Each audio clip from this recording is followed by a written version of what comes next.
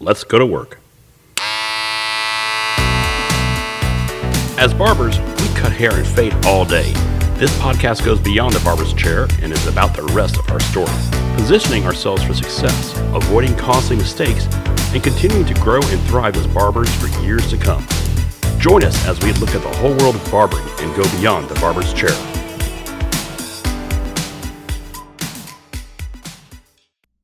When we think of the word loophole, we know that either something real shifty is going on or someone's getting screwed over one way or the other. It might be us, it might be them, we don't know, but the word loophole doesn't usually mean good news for barbers.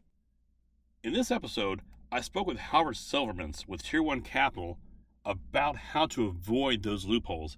Spoiler alert here, get an agent involved. They don't cost anything extra. The company pays them. So you don't save any money by buying the same policy online, and you're probably going to miss a lot of things. Howard breaks it down. I'll just go ahead and go straight to the interview and let him explain it. I guess it's a good thing to make sure you have an agent to be able to explain these things to you, because I can just imagine someone trying to shop this stuff online and it'd just be a disaster waiting to happen.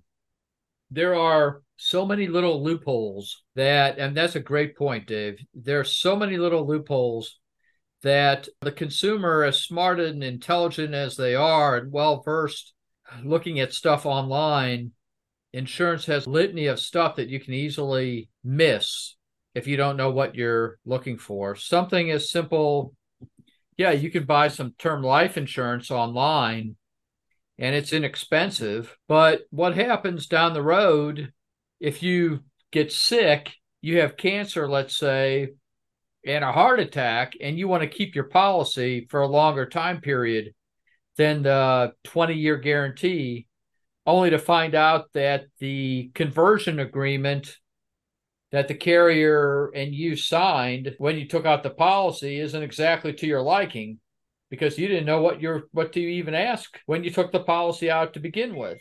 So that's where an agent can help out. Something as simple as that. Right. They'll just kind of navigate through this stuff there. It's not going to cost you, the insured, any more money for that because we are paid directly by the carriers. Oh, that's cool. So it doesn't cost anything extra to have an agent. Correct. Okay. So if you had someone come into your office and says, hey, I'm a barber, I need to be protected, make sure I don't lose my money in case something happens to me, what advice would you give that barber? I mean, I would tell them to find an agent that has a lot of experience working with business owners and an agent that is well-rounded in the life and disability and health insurance marketplaces. I would suggest that they do some research on their own online and come in with some good questions.